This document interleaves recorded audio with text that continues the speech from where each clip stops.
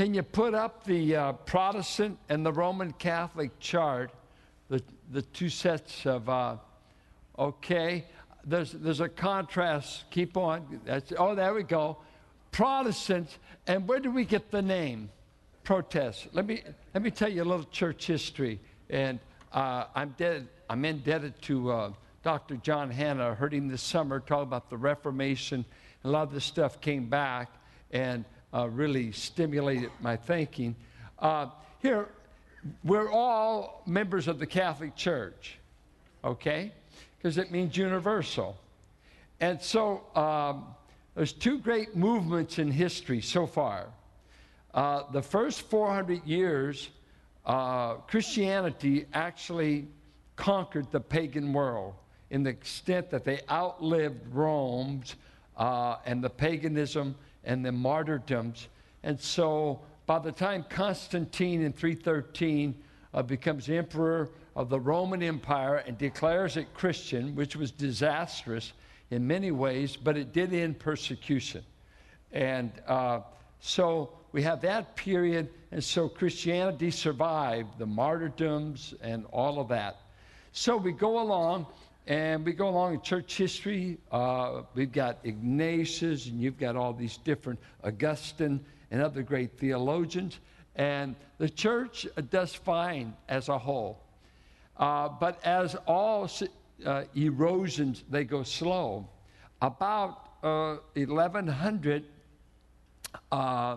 we began something known as scholasticism. And scholasticism started this way. If you were a Catholic monk, and not the Roman Catholic, the Catholic monk, up to that time, they were basically abbots. They lived in monasteries. It was a hard life. They prayed. They meditated. They met in circles. They were taught about proclamation. But by the time we did the Crusades and we invaded Muslim countries, the Christians found out we were no good at defending our faith because they'd never been taught how to defend the faith. It had been like we've been taught how to give devotions to one another, but never how to debate an infidel and to debate those that we don't believe in the Trinity. Why do you? Well, we never had to prove it up to that time. We're only talking to ourselves. We're just talking to fellow believers, fellow priests. Teach them how to preach, as it were. Teach them how to teach. But they didn't know how to defend the faith against the Muslim world. They were far ahead of us in the art of Aristotle, logic, and they claimed a clock. So guess what they said? We've got to start universities. We've got to start scholasticism. And scholasticism introduced three things. One, a teacher. We never had an appointed teacher. We just had priests in these little congregations. But now we got to have a teacher. We got to have curriculum. So the first systematic theology books were written 1300. And you got to have a university. So Notre Dame. And the major universities, we're talking about Peter Lombard, who made his career at Notre Dame. He came up with the 7 sacraments. And so at that time in the scholastic movement, from 1200 on up to the 1500s, it became a church that was started eroding. Things started coming in. We never had 7 sacraments in the church until after Peter Lombard in the 12th century. And Peter Lombard taught his famous 4 sentences. And then right behind him was a guy named Thomas Aquinas, the brilliant Catholic theologian that wrote his Summa Theologica. And it was his first systematic theology, and he expanded these 7 sacraments. And in 1439, at the Council of Florence, they ordained, this is it. It's 7 sacraments, no more, no less. And if you'd have any more or less, you're anathema. Because now it's doctrine. It's made formal. Up to that time, we had some groups had 30 sacraments. Some had less, some had more. It just floated. But with Peter Lombard, 12th century, and Thomas Aquinas after him, Council of Florence, 1439, it's now doctrine, 7 sacraments. Well, these protesters, and there were many protests going on because they were seeing the church change. They were seeing doctrines come in. Things were just changing from the first church in those first 1,100 years. And by the time they protest, we have this great split in the 1500s. And now it becomes the Roman Catholic Church. So you can no longer call yourself a Catholic, that I'm just a Christian in general. Now I'm identified with what is taught by Roman Catholicism, and you've got these bunch of protesters over here that said, man, we can't buy it. We can't buy the changes that have come into the church. We can't buy these sacraments. We can't buy popery. We can't buy Mariolatry. We can't buy, we can't. We can't believe you can buy off some years in purgatory for your loved ones. Where did that come from? Give me a verse for that. Where did all this come up? It started coming up in systematic schools and universities, and boom, it just started evolving. These protesters, Zwingli, Huss, all over Luther. You've got to be kidding. I'll nail my 95 Theses, because he was up there in Germany when the Italians came wanting to raise money to remodel St. Peter's Basilica. And they said one of the best ways to do it is to sell indulgences. And they sent a guy by the name of Tetzel. And he came up and he said his plea would go something like this: how will you dare let your loved ones spend more years in purgatory than they need, when for pittance of a donation you can buy off time? And he had a little phrase, as soon as St. Peter, I think, what was it? Here's the coin ring, another soul from purgatory springs. And so they sold all kinds of, and then these German people under Luther, they protested, and the Pope put out, a wild boar has been unleashed in the vineyard of the Lord. And the boar was Luther, because said he didn't buy it. So let's look, first of all, Matthew 26 is why we take the Lord's Supper. Let's, first of all, most Protestants don't know why we take these ordinances. If they did, they'd all be here. They'd understand it. But look at verse 26. 26. They were eating bread. Christ takes it. Take, eat. This is my body. Took the cup. Drank of it, all of you. For this is my blood of the covenant, which is poured out for many for the forgiveness of sins. I tell you, I will not drink again of the fruit of the vine until that day when I drink it new with you in the Father's kingdom. This is repeated in 1 Corinthians 11. The Apostle Paul wasn't here. The Lord revealed it to him. Said, we take the Lord's Supper. Okay? And we're not cannibalists. We know that we're not turning any of these elements, as in the Catholic system. We just say, that will remain a cracker tonight.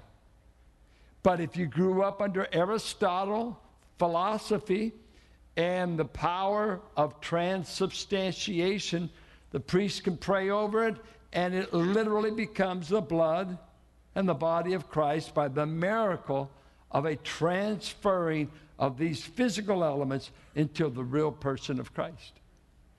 And makes ours look a little plain, because we're memorialist. We just think it's a memorial and a memory prompter, but we don't change any of the substance. And so we want to look to water baptism. Why do we baptize? We're told in Matthew 28, baptize. How did the early church understand it? Read the book of Acts. By Acts 2, they're baptizing 3,000 people immediately. They understood it, and they baptized. But now, here's the thing you need to know. When we baptize people, and when we take the Lord's Supper, we are celebrating the grace of God that's been received. We're celebrating that I have been placed in the body of Christ, and I'm now identified with Jesus Christ through faith, and I'm going to go public with that. I'm making that known, but the baptism will do nothing to me. I'm celebrating what has already happened. I've been joined to Christ.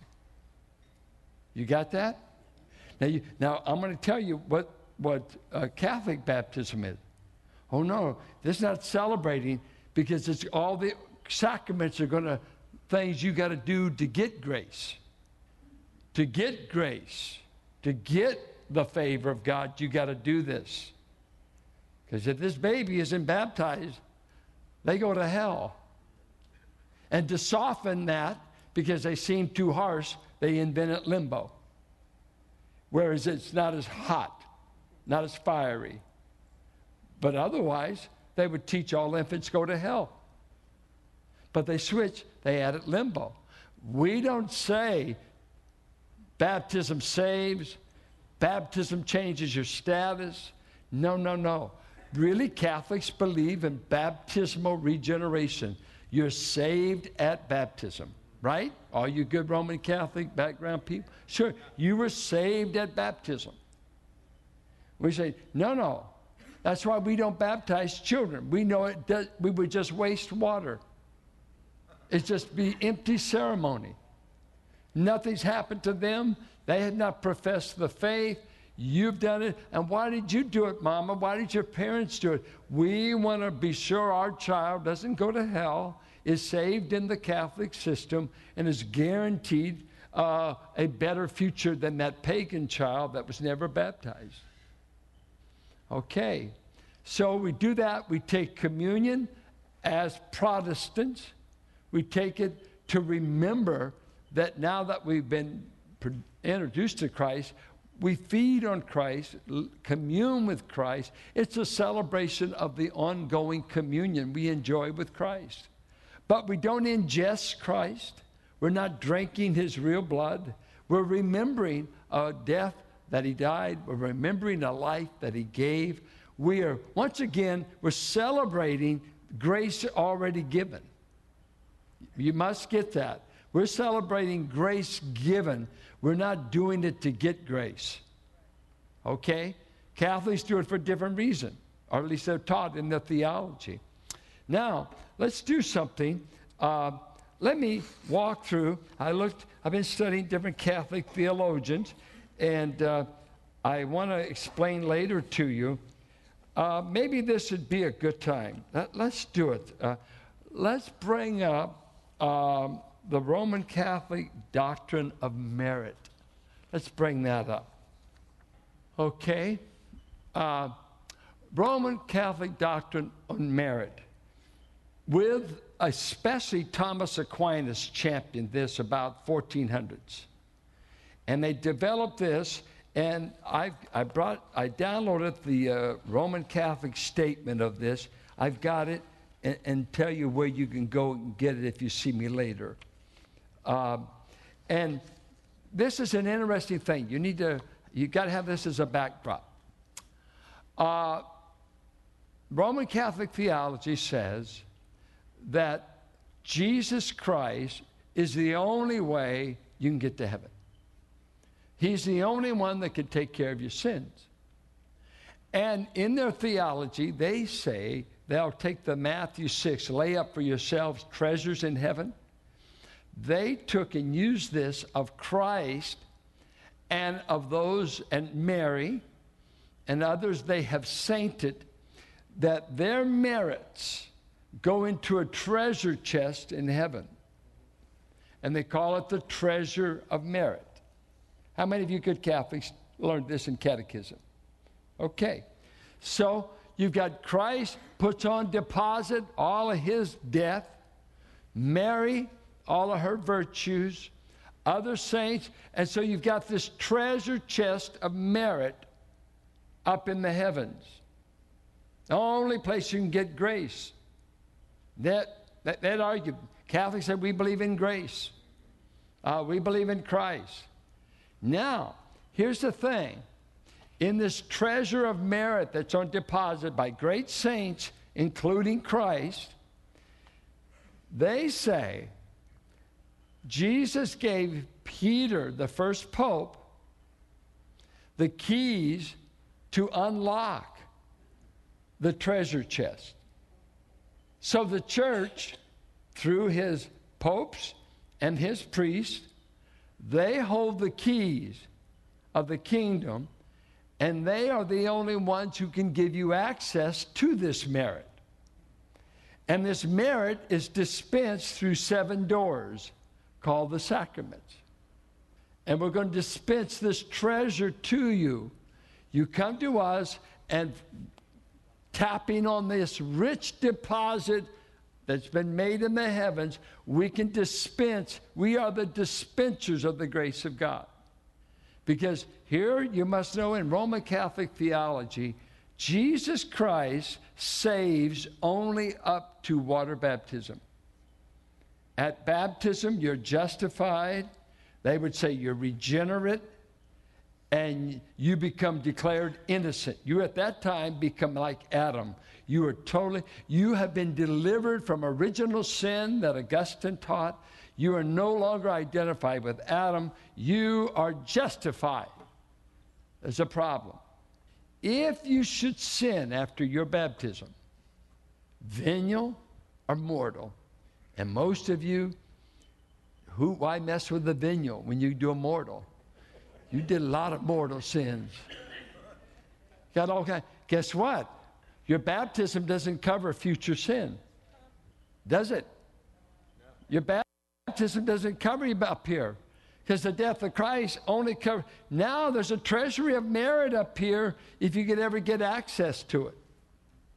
There's enough merit up there, because I would say this: God's grace gives you merit to do good deeds. And if you do enough good deeds, at the end of life, you trade in your stamp book and get your reward. All your good deeds. Now, so now the church holds the keys to open the doors of grace. And so the church saves after baptism. You don't get last rites, you have no guarantee you'll be saved. If you don't go to confession, if you don't do penance, no guarantee you'll be saved. You'll be in hell. For what? Mortal sin. Well, that was taken care of at baptism. Only does that eliminate your identity with Adam and original sin, but it does not cover any of your future. So the church becomes the Savior after your baptism. And they control your destiny. Let's look at what the Catholics say in the sacraments. And all you former Catholics, keep me straight, okay? I don't want to lie. I want to just say what they say. Baptism. Let me just, why we baptize? We baptize to celebrate I've become a believer in Christ. I've trusted him. I want to tell you I'm now a Christian. Is that right? Okay. Catholic doctrine. The child is regenerated. They're justified. They're cut off from Adamic guilt. And they are in an innocent state. And they are just, if they would just die at the font, everything's okay. You know, up to that point. Got it made. Well, what age do you usually baptize a Catholic child? What's the primary age? How many? Babies. Babies. Within 3 months. Well, see, our kids in our church up to 3 months are really innocent too. Without baptism. Keep them in the nursery. Keep a bottle in their mouth. Come on.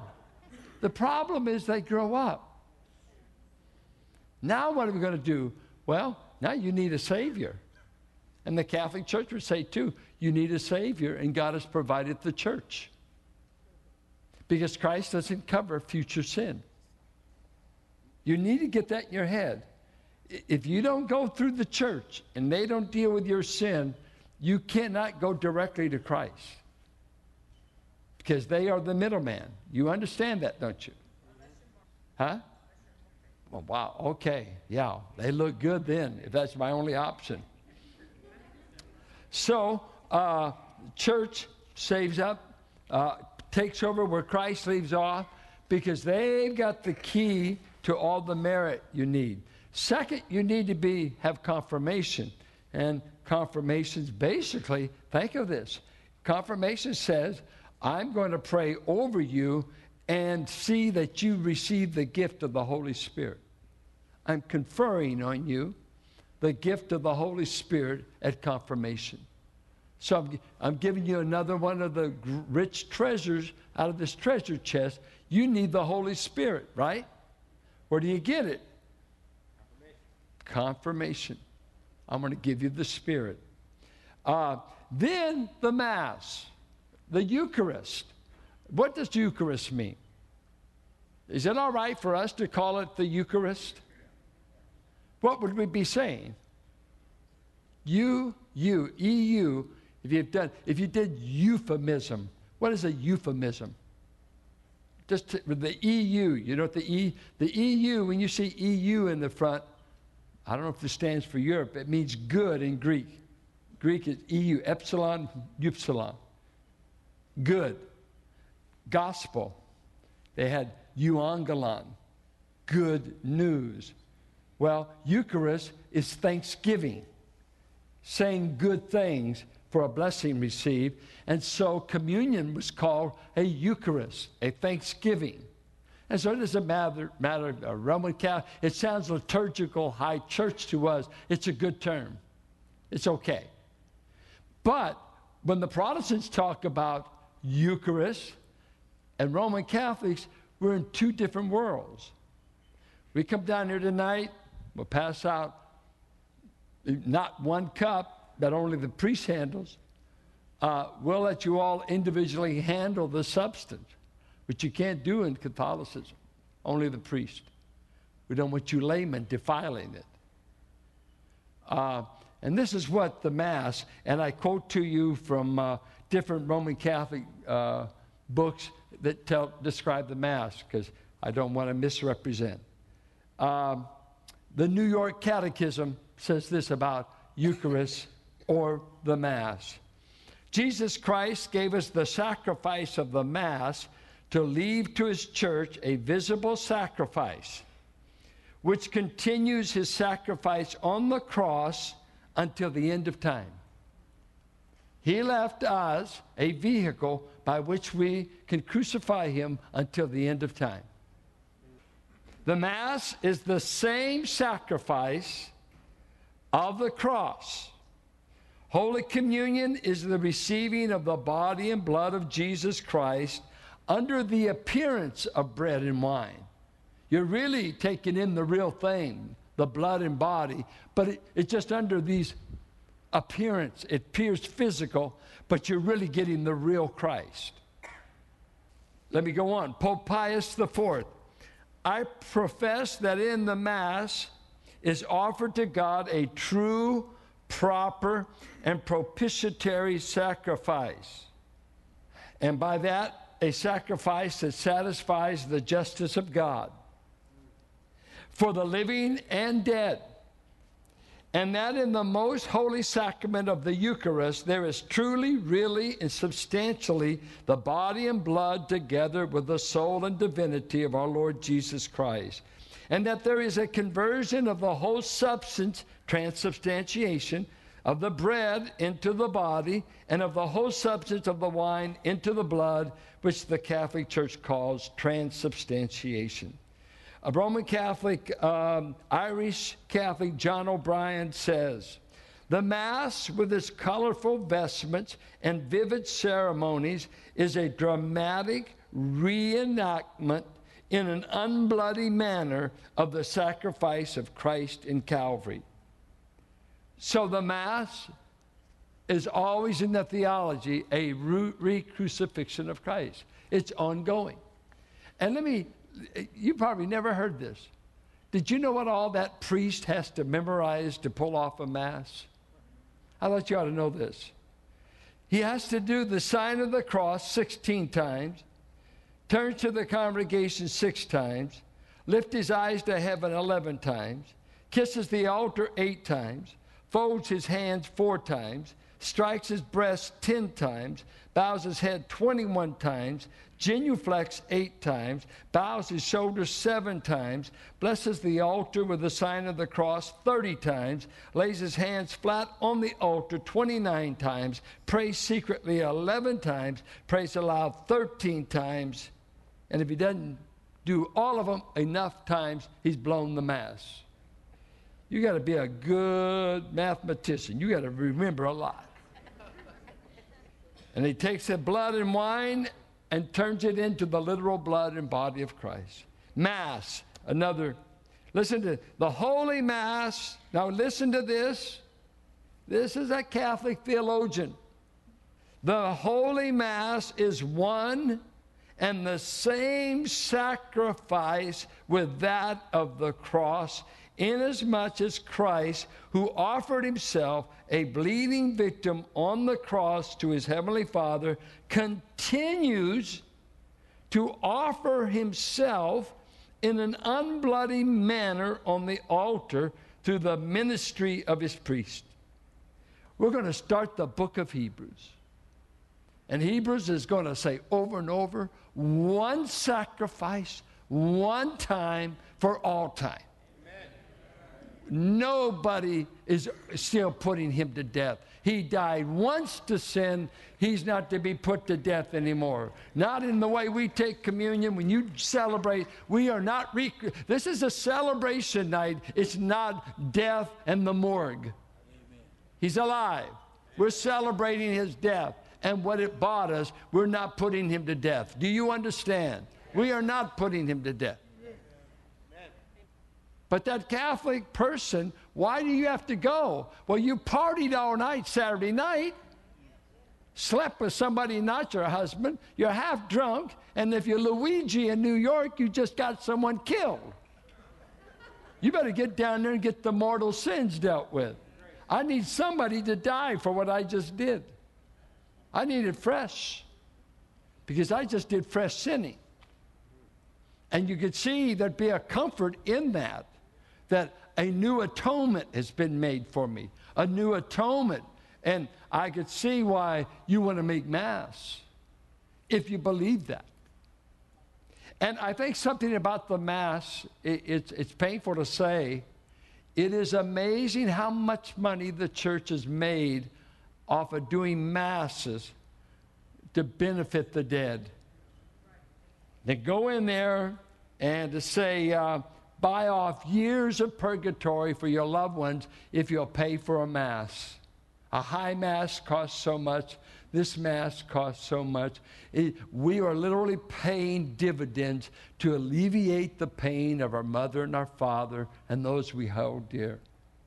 Can you see the enslavement mentally this would have over the followers, 1 billion followers of Catholicism today? You mean I can alleviate my mother's suffering if I'll have a special Mass? Yes. We have power to affect the state of the dead. Wow, what power. Become vendors of the souls of men.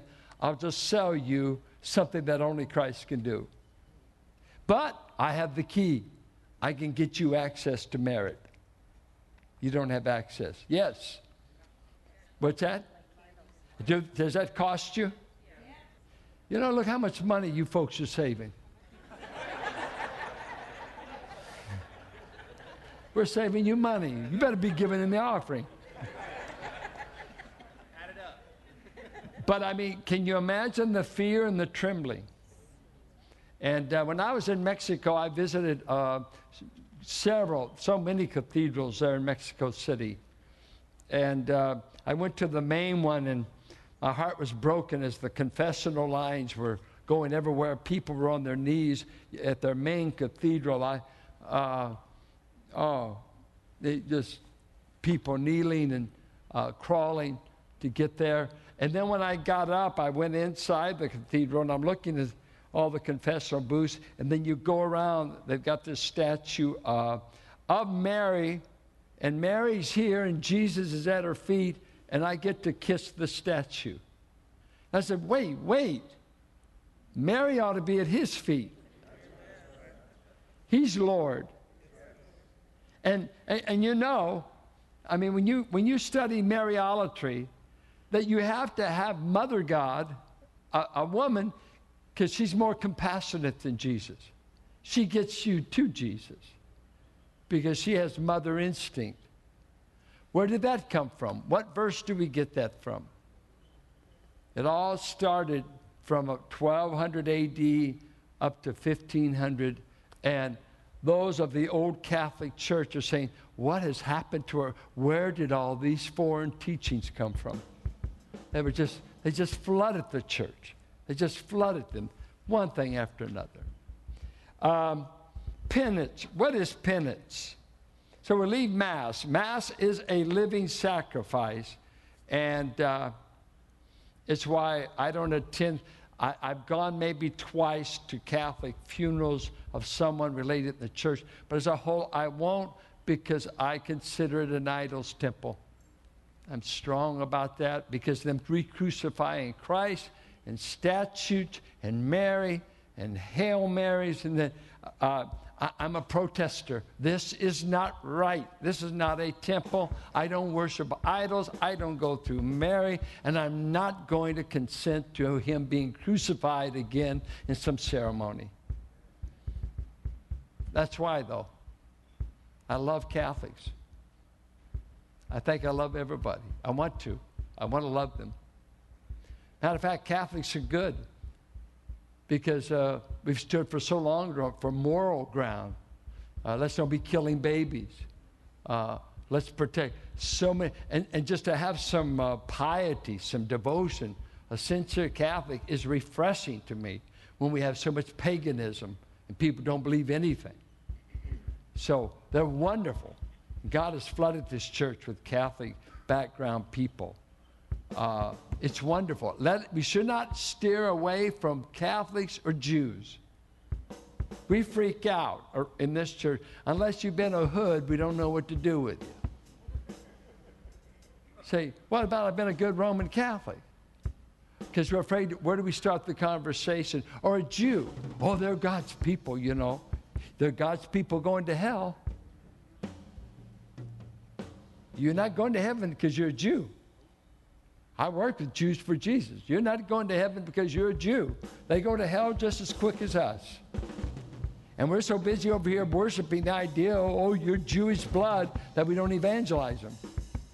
Well, you're related to Abraham. Well, I am too now, according to Galatians 3. He's my father too in the faith. And I don't have to go through the 12 tribes. I went through the tribe of Judah. I went through the Messiah. Penance.